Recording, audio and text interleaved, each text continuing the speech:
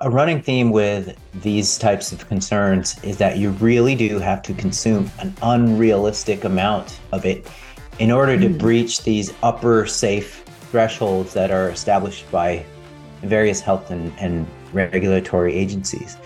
And so people are just kind of blowing things out of proportion in their minds. Hey there, welcome to Tater Talks, two bitches talk fitness. I'm Brooke. And hello, I'm Iris. On this show, we challenge the common understanding of what it means and what it takes to be fit and healthy. We explore all things fitness, nutrition, mindset, and mental health without the fluff and BS. So grab a coffee, get ready to laugh, cry, even learn a thing or two. Let's get into it. Welcome back, everybody. Today, we're talking with Alan Aragon, and I'm very excited for this conversation because I've followed you forever, and I think you are just a wealth of knowledge and solid information, but you also package it really well for general population to understand, which I feel like is a very specific skill set. So I greatly appreciate that. I appreciate that right back, Iris. And it's really great to be talking with you and Brooke, especially after having met you at the Inner Circle retreat of our friend Jordan Syatt. So I'm really privileged and I'm really happy to be here. How are things going with the Oatmeal clan? Oh, God. Yeah, that's super interesting. And I even had somebody come in and critique me for making that post. You know, they just want sort of these expository types of posts where I'm just flat out like teaching somebody as if it's like, well, it's kind of fun to expose real conversations sometimes, you know. People will literally criticize you for any possible thing. So I was kind of impressed at how I was able to get criticized for posting a real conversation. Oh, well. Oh, well. Oh, well. Well, if you are up for it, that is something I definitely like to touch on is the oatmeal and seed oils, which I'm sure you're probably sick to death of talking about at this point. No. I enjoy it because until we can really come across, it's just going to keep coming up. I mean, nobody's really closed the lid on it, and I'm hoping to try to. I'm actually working on a collaborative post with one of my friends named Dasha Agulnik, Dasha Fitness on Instagram. And we're going to collab and we're going to do a seed oil post and see what happens, you know. But often it's like talking about people's religion or something. They always just take it really personally. So it's an interesting topic. I like talking about it. Awesome. How do you like to be described, like your profession? Today we're talking with Alan Aragon. He is a blank. Yeah. Unfortunately, I don't have a nice, neat title. So I just go by researcher and educator. It'd be a whole lot easier if you could just say professor, or if you could just say, I don't know, but I'm literally just somebody who has spent a past life working with people face to face as a trainer and then a nutritional counselor. And then now it's like just trying to educate professionals and educate the public while doing research and publishing things like narrative reviews, meta-analyses, and randomized control trials, and then just trying to gather all that up and try to teach everybody what we're finding out. So that's the complicated reality of what I am and what I do. Okay. I would really love to talk about, wherever this conversation goes, but seed oils and oatmeal. Because those are two things that I've seen pop up, and it's crazy what is out there, the fear-mongering about like literally anything. But oatmeal and seed oils are the two that I see a lot and that I talk to people a lot about. So first of all, where do you think the fear of the oatmeal comes from, which is such a crazy sentence to say? It feels very odd to say that. And what is the truth about that? Yeah, the oatmeal fear comes from kind of a variety of sources. And so one of them is the very vocal camp that is just against eating carbs in general. So oatmeal would naturally fall into those crosshairs. So you have that. You have the keto carnivore types who will just lambast any food that's not of animal origin, basically. And so oats are kind of perfect for that because oats have kind of been the darling of the health and wellness media for many decades now. And then you have folks who have some sort of intolerance or allergy to various grains, and they just kind of tend to lump oats in with the other grains. That can be problematic, and so they get attacked from that angle as well. And it's just that a lot of people just don't like oats, and they want to kind of have an excuse to take shots at it because they feel like they're supposed to be eating it, but they just don't like it. So it just becomes easy to say, hey, those oats are for peasants, or oats are garbage, or trash, or whatever people say about oats. But there's all of that. Okay. And then there's the whole potential for grains as a group to be consumed in their refined state and to be consumed in combination with a bunch of fat and sort of engineered in this hyper palatable mix that a lot of the general public would kind of do better staying away from anyway. Oats are typically not roped in with what I just described, but grains in general, refined grain products, are kind of a double-edged sword for, especially for populations trying to avoid body weight gain related chronic diseases and stuff, and they're trying to get leaner, lose body fat. Grain foods can be a double-edged sword for that. So yeah, that is a little bit a nuanced part of the topic. But yeah, naturally oats get lumped in with things like goldfish crackers and frosted mini wheats, and what else do we have here? Like Nutrigrain bars and various foods that don't quite fit the profile that oatmeal kind of fulfills of kind of this idyllic carb source that happens to be satiating. It happens to have a bunch of beneficial nutrients for the body. It happens to actually cause favorable outcomes in clinical trials. And it does this consistently, and even down to effects on body composition. Oats are kind of a unique grain in that they don't have this mixed body of evidence that's showing negative stuff and positive stuff. With oats, it's extremely, extremely hard to find anything negative or unfavorable about them in the scientific literature. It's wild the things people latch onto, especially the more popular creator side of the internet, that it's like they pick one thing and then attach their whole identity to demonizing that one thing. It's an interesting conundrum, I guess, for lack of a better word. Oh, yeah. It's definitely a first world grievance. When right. You complain about yeah. oats, that is the ultimate first world grievance. And it really just kind of exposes where somebody's at in terms of, I don't know, their fulfillment in life, or their just how superficial they can be when you're just kind of nitpicking at the different foods that people are eating. Now, I totally understand the idea of if somebody is just eating, let's say, Pop-Tarts, Pop-Tarts for breakfast, and let's say an angel food cake for dessert after every meal, and then a bunch of ice cream for a late night snack. Yeah, that's one thing. But when you start attacking these very kind of neutral and benevolent carb sources like oats, then it really kind of shows that you are unaware of the research basis, number one. And number two, you're being judgmental about something that doesn't even warrant any real kind of judgment. And there are some folks who are scared about glyphosate and Monsanto pesticide distribution over humanity.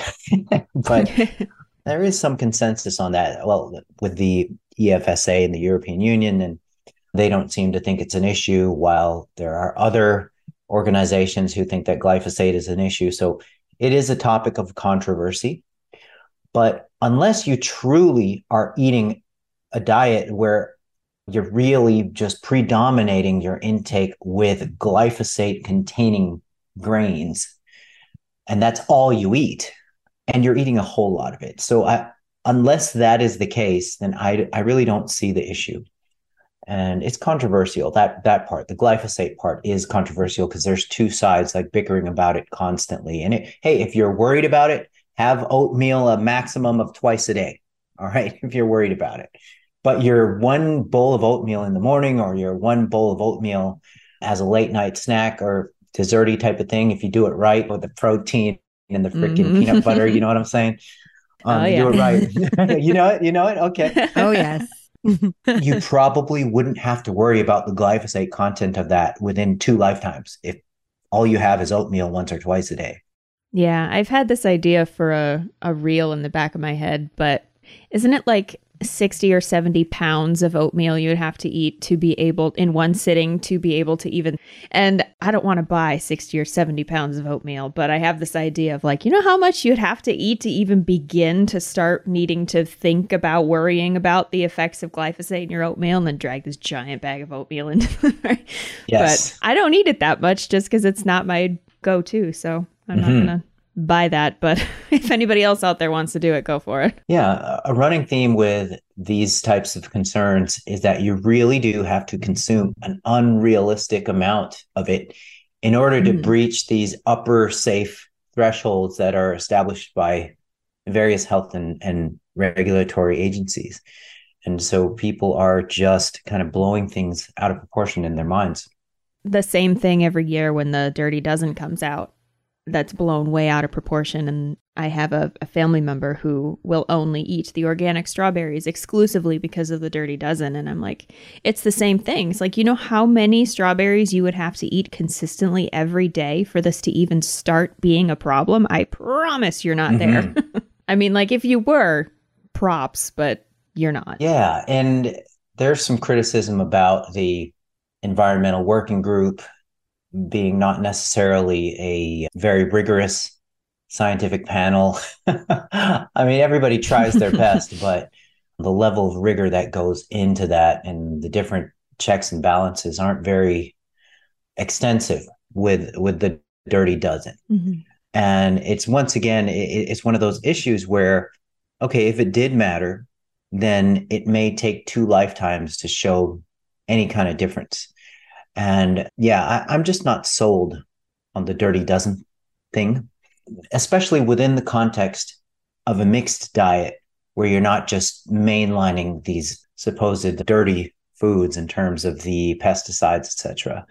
And I think there are many different ways to die. And we're all going to die by some way, right? So I truly don't think that violating the laws of the Dirty Dozen is going to be one of the ways that significantly contributes to people's demise. I mean, I don't know anybody that's died from overeating strawberries so far. Yeah. So that's or gained massive amounts of body fat and have trouble taking it off. Yeah. It reminds me of when the glycemic index, just kind of that concept sort of hit the mainstream. I want to say that it really started picking up steam 20, 25, 30 years ago, and it still kind of floats around in the media and it makes its rounds.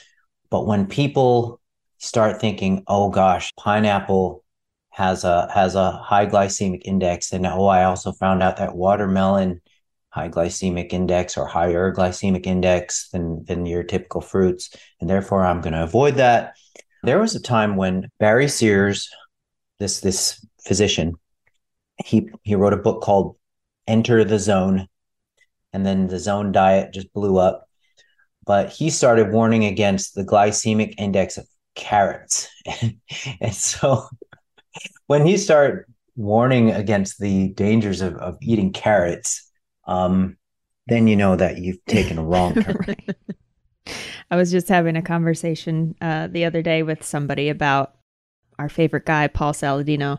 And I was like, imagine telling people that spinach is the problem.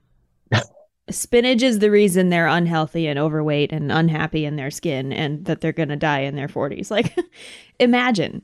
It's like I was saying about the oatmeal earlier. It's such a crazy thing to actually say out loud. Kind of mind boggling.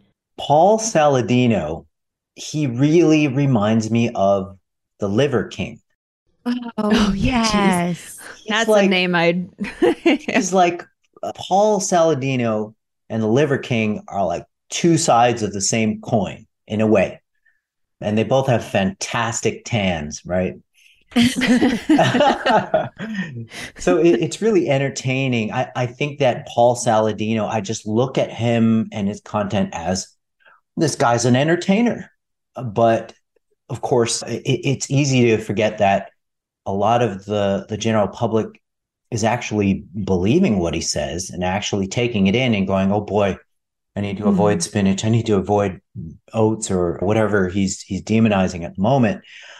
And it's really an interesting business model or philosophy or approach.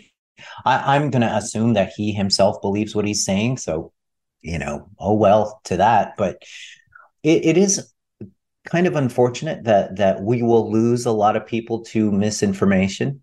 For every one person that we save, we're going to lose like 10 people to just absolute BS because it just sounds more provocative. It strikes the emotional chords and it signals people to action. People just think that, okay, I'm experiencing X, Y, and Z adverse symptom. And then at this point, I'm desperate. I'll try anything. And so they run into somebody like Paul, who's in great shape. His skin color is of rich, reddish mahogany. And they just think this guy is it. This is the model. This is the leader. And so, unfortunately, people just don't have the knowledge and they don't have the skills to navigate misinformation on the internet, which is just so incredibly rampant. Today, I had a little bit of an argument with one of the commenters who was criticizing me for posting a conversation I had with somebody in the comments of a previous post. And so this person said, hey, Alan, why don't you just give out information and then we can decide whether we want to believe it or not? Why do you have to bring somebody else into it and stuff? And I responded to her by saying, as educators, we have to make our audience aware of the misinformation out there. And what better way to do that than give an example of somebody just confidently dishing this misinformation out? And then you can show the counterpoints to it. And then you can show how these counterpoints were supported with scientific research. And so sometimes people get a little bit annoyed or aggrieved, or it doesn't really sit well with them when one of the perfect examples of this is what Lane Norton does. He will be criticizing somebody's misinformation, and then some people take that the wrong way. They think that he's just being a dick or something like that. But the fact of the matter is, most of the information out there, especially outside of the, in quotes, the evidence-based circles where we do our best to kind of relay what's going on with the weight of the evidence in scientific research. Scientific research isn't perfect. It's not free of bias. It's not free of errors and mistakes and misinformation, but it beats the heck out of somebody just relaying their personal experience. This is my personal experience with, let's say, cutting spinach out of my diet or cutting oats out of my diet. And my life just got so much better. My symptoms disappeared. I started looking like an Adonis. I started looking like Paul Saladino. And that's just what we try to do. So back to this example I'm giving, I think it's important to spend a certain amount of time as an educator exposing misinformation. And I think that there's a way to do that without creating enemies and being antagonistic. I think you can respectfully present counterpoints. And there's a lot of it to present. There's a lot of counterpoints to present to a whole lot of media out there. I get sent clips all the time of folks making these really wild claims. One of the last ones I got sent was by a gentleman named Gary Brecka, who said that there's nothing on planet Earth that's more fat burning than getting in cold water. Right. Well, what's more fat burning than that is getting up and moving, actually. I did a collaboration with a friend of mine named Alan Bacon, and he dug up some really interesting research showing that if you are exposed to cold temperatures for a 24-hour period, your thermogenesis may go up by 20 to 50 calories in a 24-hour period. Oh, 30 so to 50. no, not worth it. Not wow. worth the Wow. plunge. No, thank you. No, not really, right? And then there was another paper that I came across showing how trips to the Arctic, where you live there from 3 to 12 months, there was a tendency for the inhabitants to gain about a kilogram a month, I think was the statistic. If I'm wrong, well then Someone will tell us. yeah, somebody will point it out, right? But the main point is there was a tendency to gain a significant amount of weight while you're hanging out in cold weather, because no matter how much you stoke your brown fat stores, which are minuscule in the body anyway, and no matter how much you shiver or whatever it is, this is also accompanied by increases in appetite and decreases in hunger control, and the body has this ingenious way of staying the same regardless of your increased thermogenesis from just being in a cold region or spending periodic times in either underwater or in cold air. The body just knows how to regulate itself. And then it ends up being a case of, well, this isn't necessarily a reliable tactic to lose body fat. We can't just simply tell people, get some cold exposure for, I don't know, whatever protocol you want to choose, 3 minutes to 20 minutes a day, and then you'll magically just start losing weight and fat. No, that's not true. It just doesn't work that way. And it's disappointing for people to hear a lot of the time.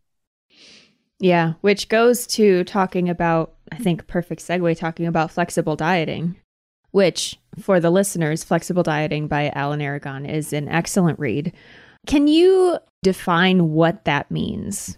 Sure. First of all, thank you. And okay, so flexible dieting is often mistakenly construed as macro counting.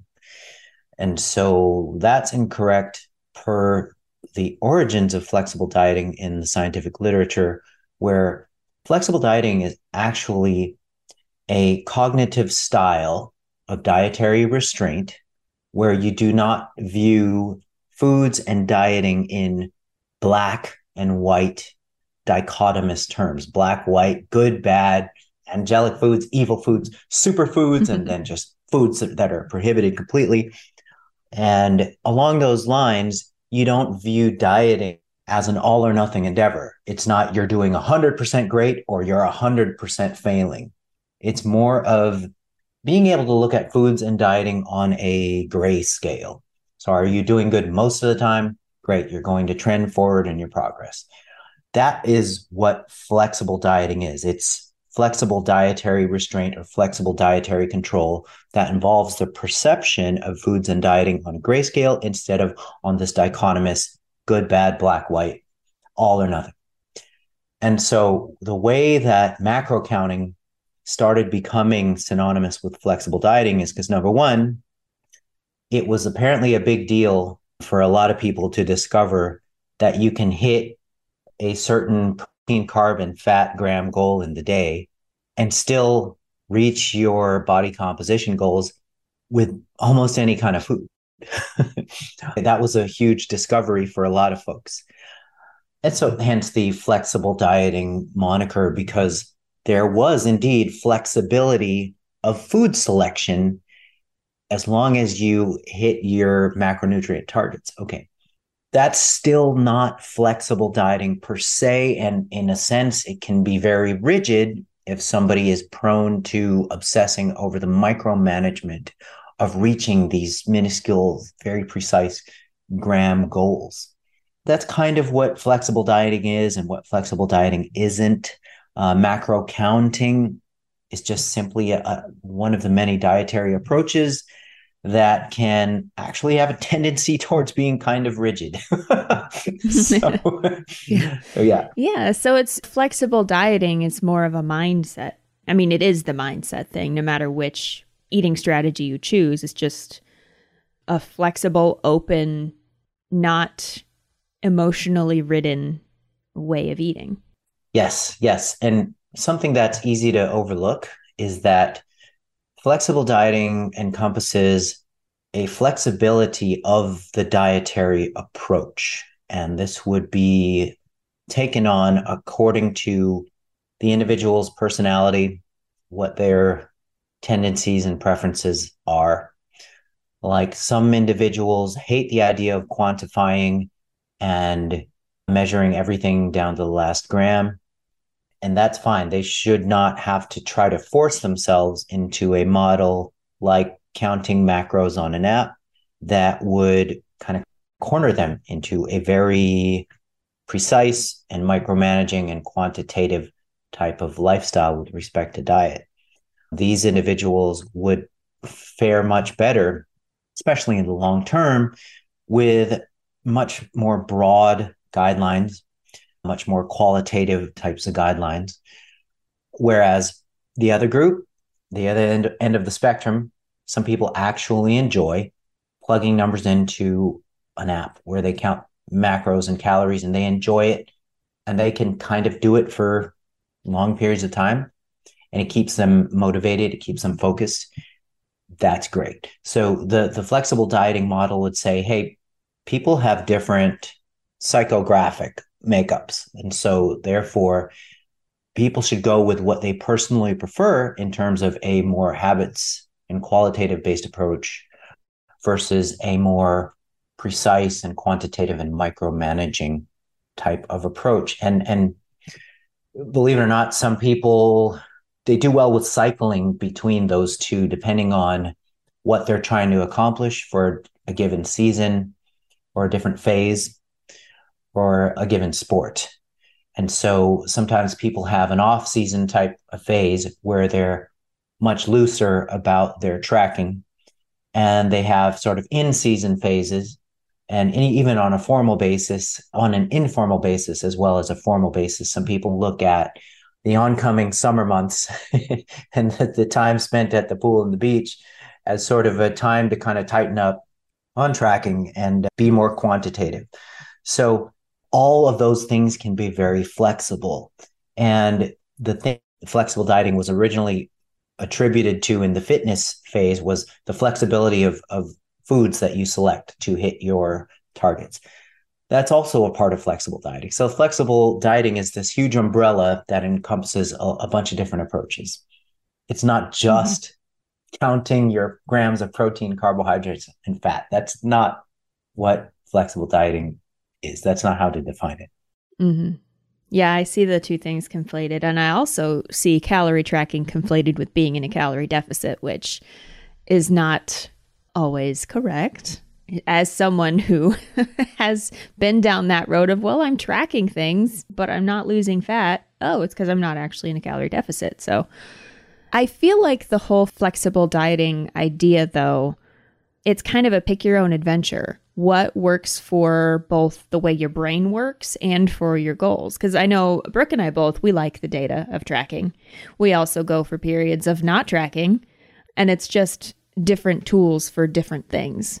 I also joke that I'm an intermittent faster just because sometimes I do it, sometimes I don't, depending on what phase I'm in and whether or not I'm hungry in the morning. I don't label it. It's just kind of what it is. But people can benefit from knowing that that can also morph over your life. And depending on the phase you're in, you know, as long as you're staying grounded in the mindset of it, where it's not this rigid all or nothing, on track, off track, good food, bad food, can't eat that kind of deal. Mm-hmm. Yes. And people will just have different seasons and phases in the evolution of their life where, let's say you've been through months or years of tracking and quantifying your intake, and you have a strong handle on what you enjoy eating in terms of a meal pattern and how different foods affect you, both health wise and performance wise.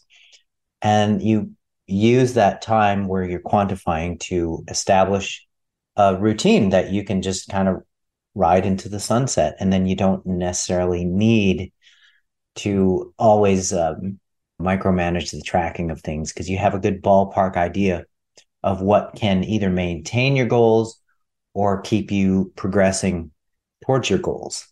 And so yeah, I'm a proponent of everybody at least having an idea of what, like, how many grams of protein are in a palm-sized piece of meat, given you specify whose palm it is and whether you're including the fingers or not, right?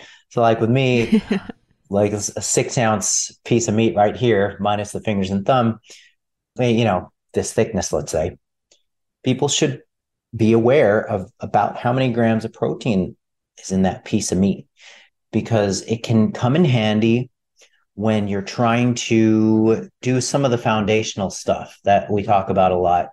Getting enough protein each day is important. And how do you do that? What foods or what servings of a given food amount to, let's say, a 30 to 40 gram chunk of protein, which most people are going to want to accumulate 3 to 4, maybe 5 times in a day. Or how much of these servings of food are you going to need to eat by the end of the day in order to hit that protein goal? So I think it's important for people to know that with carbohydrate foods as well. I think it's important for people to know that to a degree, with fat. I think that there's different approaches to tracking that can make things easier for folks. Like, for example, instead of tracking all of the macronutrients, you just keep track of how much protein you're having in the day. Let's say you have a 120 or 150 gram goal in the day, and that's all you track. That can lead to some pretty good results for a lot of people. If you want to add another element there, okay, track total calories and protein. That's another thing that can be done that I've seen a lot of people be successful with. And that way you can be flexible about the carbohydrate target as well as the fat target. And there's going to be certain exceptions with people who have very specific competitive athletic goals where they're going to need to be aware of whether they're consuming enough carbohydrate or not. But this isn't going to represent most of the general public. On the topic of tracking things, something that gets lost among the general public and even the fitness professionals who have not come up in the dietetics teaching curriculum is the idea of balance across the food groups. Why are there food groups? Servings from these food groups. And I think that this is an unimportant thing that gets lost among fitness professionals and enthusiasts that, okay, there is a meat/high protein group. There is a fat rich food group. There's a non-starchy vegetable group or fibrous vegetable group. There is the starch group that encompasses grains, legumes, and tubers. And there is the dairy group that encompasses milk, cheese, yogurt. And there is the fruit group, which, well, it encompasses fruits. If people are aware of those food groups and they can get a certain amount from each, and granted, there's going to be issues with vegans and the dairy group. There's, barring exceptions like people avoiding certain, any number or one of those groups, then when you consume a variety of foods across those groups and within those groups, then you're doing the most that you can to consume a sufficient or even an abundant spectrum of nutrients. And if you do that while being aware of your macronutrient needs, then you're kind of achieving the best of both worlds in terms of achieving ideal macronutrition and attempting to achieve complete micronutrition as well, and getting enough fiber and non-essential nutrients that happen to benefit health and prevent chronic disease in the long term. So I think that there is a whole lot more to the picture of learning how to eat, in quotes, well, and learning how to track properly. I think sometimes it goes far beyond just the macronutrient grams. Like I really do try to make sure I cover all those food groups each day, if not most of the days of the week. Thankfully, I don't have any sort of intolerance to any of those food groups. I don't have any ideological issues with consuming animal-based foods. And so there's really nothing stopping folks like myself from achieving potentially optimal health without necessarily just focusing on, okay, carbohydrate grams, fat grams, protein grams. We already learned that. We can kind of now move on and make sure our diet is well balanced in terms of food selection. Mm-hmm. Can we touch on protein just for a minute or a few? Because this is a question that I see all the time from clients and forum members. We're both coaches for Beth Farraco on Team BFF, and we see this with clients and challengers all the time, is protein. Like your body cannot, this is the idea, your body cannot handle more than 30 grams per meal. And if you eat more than that, it's just a waste. We know this is not true, but can you explain that to us? Sure. The best way to explain that is first getting straight that there's two different things we're talking about here with regard to protein intake and how much the body can use. So the first part is how much can the body digest and assimilate and use for various metabolic fates, from bolstering immunity to preserving the integrity of various cellular systems to just simply gaining the energy and the nutrients systemically, like just system-wide, organism-wide. So there's this sort of holistic picture, how much protein gets used by the body, digested, absorbed, and used by the body. That's one part. And the second part is, and this is where the confusion comes in, how much of that protein is directed specifically towards the building of muscle tissue, of skeletal muscle tissue. How much of that protein goes to the muscle? So that's what we have to establish. How much protein can the body actually use on a whole organism basis, digest, absorb, utilize for various vital processes? And then the second part, which we have to distinguish and which a lot of people fail to distinguish when they're arguing about this, is, okay, well, great, how much of that protein is used towards muscle protein synthesis, so net gains in muscle protein for the purpose of supporting and growing muscle.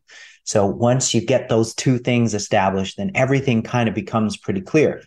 So the amount of protein in a single dose where you maximize muscle protein synthesis is somewhere around 0.4 to 0.6 grams per kilogram of body weight, or 0.2 to 0.25 grams per pound of body weight.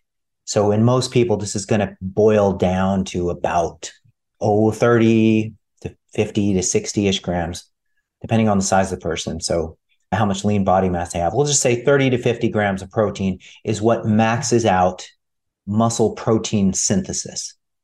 Okay, now the rest that doesn't get directed towards muscle protein synthesis is still used in some way or another by various metabolic pathways. It's not like anytime you breach that 30 to 50 gram intake mark, the protein is going to just come leaking out of your ears, or you just excrete it somehow or waste it. No, that's not true. That's not true. And the reason that's not true is because the body has a very sophisticated regulatory system of the passage of protein foods through the digestion and absorption system. There are multiple checkpoints that are tightly regulated in terms of the flow through the system. Just to make that example more concrete, if you sit down and try to eat 2 pounds of meat, you'll spend all day digesting it. It's not like you're going to eat it and then it's going to suddenly appear in circulation. And then your body goes, what do I do with all these amino acids? No, it doesn't work that way. There is a sophisticated, just multiple sphincter system through the digestive and absorptive tract that the body regulates the timing and the flow. And so if somebody decides to eat all their protein in one go, they're not going to waste it. They'll just take all day to digest it. So that's kind of how that sort of thing works. But I want to add a little wrinkle in here that hopefully doesn't complicate things. There's muscle protein synthesis, and then there's whole body protein synthesis. So while we know that muscle protein synthesis, it hits this sort of ceiling effect with 30 to 50 grams, this is not the case with whole body protein synthesis. So there's protein synthesis going on with other lean tissues of the body that are not skeletal muscle. And we just have a lot more nebulous handle on what goes on with that than we do with muscle protein. But people who have this goal of gaining muscle as quickly as possible, if they want to do what's hypothetically optimal for that goal, is to maximize muscle protein synthesis with each protein feeding and do that the maximum amount of times in the day that they can. And so knowing how to do that first involves knowing what is the maximal total daily protein that the body can use for muscle growth. And that total is somewhere between 0.7 to 1.0 grams per pound, which is 1.6 to 2.2 grams per kilogram. A lot of times people go, oh gosh, that's so much. Aren't we just trying to feed lean body mass? And what if somebody's obese? Are you going to make them eat like 250 or 300 grams of protein a day? Okay, little wrinkle there. You can set protein on target body weight if you happen to have obesity. If you are of normal weight, then you can use current body weight.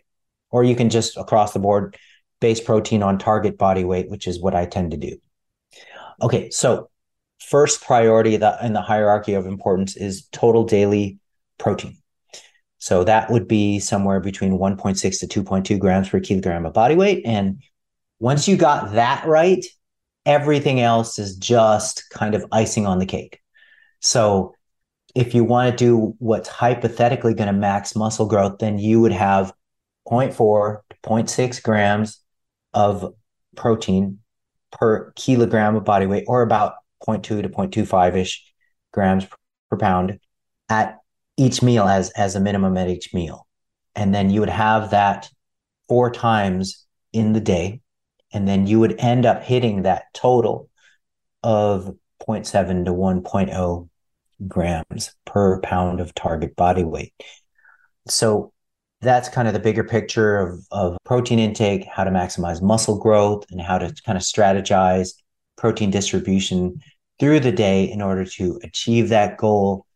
But I want to throw in a disclaimer there. If you don't do that fancy 0.4 to 0.6 grams per kilo 4 times a day protein distribution over the course of the day, let's say you eat 3 meals a day that have a substantial amount of protein and you still hit 0.7 to 1.0 grams per pound of target body weight for the day, chances are you'll still be maximizing your muscle growth. Now, if you decide to eat your protein in only 1 or 2 meals in the day, but you hit that ideal total, I would start doubting whether you're doing all you can to maximize muscle protein synthesis and hence maximize muscle growth. So I think there's a threshold there where we can say, yeah, you're doing all you can. And I think it begins at 3 protein-rich feedings a day, hitting the total that I just mentioned. But we don't know for sure. That's speculatively and based on circumstantial evidence. That's what the ideal distribution is. We kind of know what the total is, but distribution-wise, we're just kind of speculating because the data just are not there for us to be really firm in that. How was that for a ramble? That's great. I love it. I love it. Great. No, I get that question all the time about protein, all the time, where people they just can't seem to get it, hit their target numbers. And that's usually the clients where they are only eating 1 to 2 times a day. And they're telling us, oh, well, hitting that protein target is just way too hard. And then when you go and actually look through their food diary, their food log, whatever they may be using, you're like, well, you're only eating 2 meals a day and hitting 80 grams of protein. Like, this is the redistribution. I feel like as a coach is super helpful. I usually have clients front load their day with protein and have the first 2 meals a little bit higher protein, because when clients try to load their protein at night, it's just has not been good experiences for those clients. Sleep isn't good. Sleep's a little bit thrown off. And I find clients getting really, really frustrated. So I love that you touched on distributing the protein throughout the day, because I know that when you're not doing that, or when they're doing this whole eat 1 meal a day shit, you just outlined it beautifully for people to actually understand and grasp, which is one of the reasons why I love your book, is because when you go through it, it's like, oh, he's breaking it down in ways that I understand. So I think that was super helpful for those listening. Well, thank you, Brooke. I'm glad you found that helpful. I think that for me personally, and also observationally in clients and people in the community, if you find a protein powder that you like, especially if you can find a couple different flavors that you like, it makes hitting protein goals pretty easy. And if you don't have some sort of hang up about consuming protein powder, then it makes it pretty easy. Like 2 scoops of protein powder, 40 to 50 grams of protein right there. And so with a lot of folks, that'll cover a third to a half of their protein intake for the day. With me personally, when I have a shake that covers, like, literally that's 48 grams of protein there. And then lately, since we're in the beginning to get cold months, break out the oatmeal, baby. Just Comfort food. No, not the putting oatmeal. powder in that. Yeah, I know. It's just more than half of my day's protein is covered. And so, yeah, protein powder is a really good tool for hitting those goals. If you're not somebody who is prone to just noshing on just chunks of flesh all day to try to hit your protein goals, or sucking down Greek yogurt, and then you got like eating a bunch of eggs a day, protein powder is a good thing. It's very interesting, the individuals that really are trying to get their protein in with whole food sources. I love that that's like the first thing that they're thinking of, but some people, they really dislike using protein powder. Even pre-made protein shakes. I've been like astonished as a coach when clients are like, well, I don't want to have to rely on those things. Well, when in fact it's not relying on it, it's just using it as a tool to try to hit your daily intake. Yeah. I think it's important for people to realize that protein powders and pre-made protein shakes, they are distinctly different, both nutritionally and health impact wise, from refined and engineered carbohydrate foods. Anytime a food is sort of re-engineered from its original state, we tend to recoil and go, oh, okay, well, that's processed, that's refined. Mm-hmm. Protein powder is kind of the exception here, because you're generally, I mean, with things like whey, with dairy-based proteins, and of course with the plant-based proteins as well, you're just literally taking the most nutrient-dense part of the protein source, and you're just isolating it, and you're making it consumable. And so food technology is not always this bad thing that takes whole unrefined foods and transforms them into this food-like ultra-processed refined substance that negatively impacts health and body composition.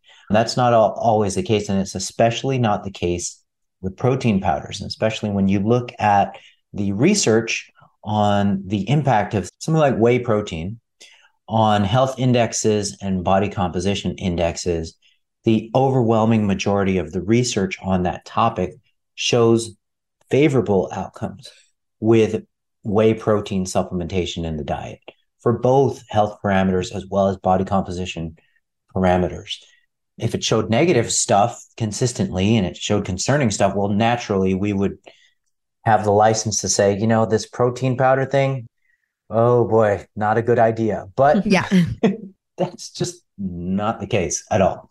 And I will add too, I mean, anecdotally and for clients that I've seen kind of transitioning into not being an intermittent faster, I am very unhungry in the morning. And so a core power is not very filling, but it also gives me that nice hit of protein and kind of makes me start being hungry for some carbs or some other thing before I go to work out because I train early just because of my schedule. I've seen that be very helpful for a lot of people if they can get past the hang up of the processing automatically means that I shouldn't be having it. Mm-hmm. Yes. Processing isn't always bad. And protein tends to be the exception about the processing aspect of food technology. I know that we're running out of time, but I wanted to mention when we talked about protein distribution, about this sort of ideal zero point 0.4 to zero point 0.6 grams per kilogram of body weight per protein dose 4 times a day type of thing. That was specifically for the goal of muscle gain. Mm-hmm. So muscle retention while losing fat doesn't really have those goals. And we know that because there's been a bunch of research showing much lower meal frequency down to every other day, 0 calorie, every other day fasting, still hanging on to lean body mass, low frequency, 1 to 2 meals a day, still holding on to muscle mass during a caloric deficit, even with or especially when there's resistance training involved. So I wanted to make clear that for people who have fat loss as the main goal and muscle retention during fat loss, they don't have to worry about this idyllic morning to night distribution of these neat metered protein doses. The way that people who are trying to gain muscle should be kind of focused on at least getting 3 substantial hits of protein to achieve their total for the day. So I just wanted to make that clear because I know that a lot of the general public couldn't give much of a damn about gaining muscle. They just want to lose fat. And so that segment of the population, just get your protein total in the way that is comfortable and convenient for you. Yeah. And I could definitely see with the protein distribution how that would affect muscle gain. So thank you so much for clarifying that, because I think having a couple clients that listen to this, they only eat twice a day, like meals twice a day. They'll eat a couple small snacks, but eat meals. And I know that they listen to the podcast and they'd be like, what the fuck? You want me to eat 4 times a day? Like I'm a nurse. I can't just stop and eat a steak. Yeah. Yeah, for sure. For sure. And then you've got the bros who are just struggling with there. I just want to gain a few pounds of muscle. And it's like, okay, well. That's me. Yeah. Iris is the bro. Yeah. I'm over here like, I just want to get jacked, man. I'm with you. I'm with you, Iris. Yeah. When this is all over, we're just going to go to the mirror and just flex. Yeah. But it goes back to the flexibility too, right? The flexible mindset of in the best way that you can, in the way that makes sense for your life and your goals, and just don't overcomplicate it. Yes. Yeah. It's the simpler, the better, really. Mm-hmm. Absolutely. Keeping it simple. We talk about that all the time. Ad nauseum. All the time. Well, thanks so much, Alan, for coming on. We really appreciate you and your time and all the education you put out on the socials. It's really a gift to the world that is so confused about all of this stuff. Gosh, I'm realizing we really didn't talk about seed oils. We just talked about oats. Well, we'll have you back to talk about seed oil. Because that is a thing that comes up. It's the insane amount of fear around foods. And I'd love to talk about the food processing idea more as well, because there's so much we can get into there that people are just so afraid of. What does it even mean, first of all? But then there's all the other little rabbit trails we can go down. So we'll have you back for sure. Yes, I would love to be back on. And I really appreciate both of you and the questions that you asked, the topics you raised. They're really stuff that I find it totally interesting. So I hope the audience does as well. Well, we hope so. And if they don't, we did. So who cares? Awesome. They will. Can you tell everybody where they can find you, follow you, connect with you? Sure. You can go to alanaragon.com and all of my stuff is on there. Maybe my biggest platform is Instagram. So it's at the Alan Aragon. I would encourage the more nerdy contingent of your audience to subscribe to my research review, which is something to kind of get lost in if you're like really interested in the kind of the fine details of what's going on with nutrition and training and the combination, sort of the research side of that. That's kind of like my ongoing thing that keeps me on top of the research and hopefully my audience on top of the research as well. Yeah, keeps us coaches on top of it too. Oh, yes. Oh, love to hear that. Love to hear that. Awesome. Well, thank you again. And everybody else, have a beautiful day. And we'll talk to you next time, same place. Thank you, Brooke and Alex. Thanks for listening to Tater Talks, two bitches talk fitness. If you enjoyed the show, let us know by writing a review, subscribing wherever you like to listen to podcasts. Find me, Iris, on Instagram at Iris Deadlifts. And you can find me, Brooke, on Instagram at GetYouABrooke. We'll talk to you soon. Nice. Nice.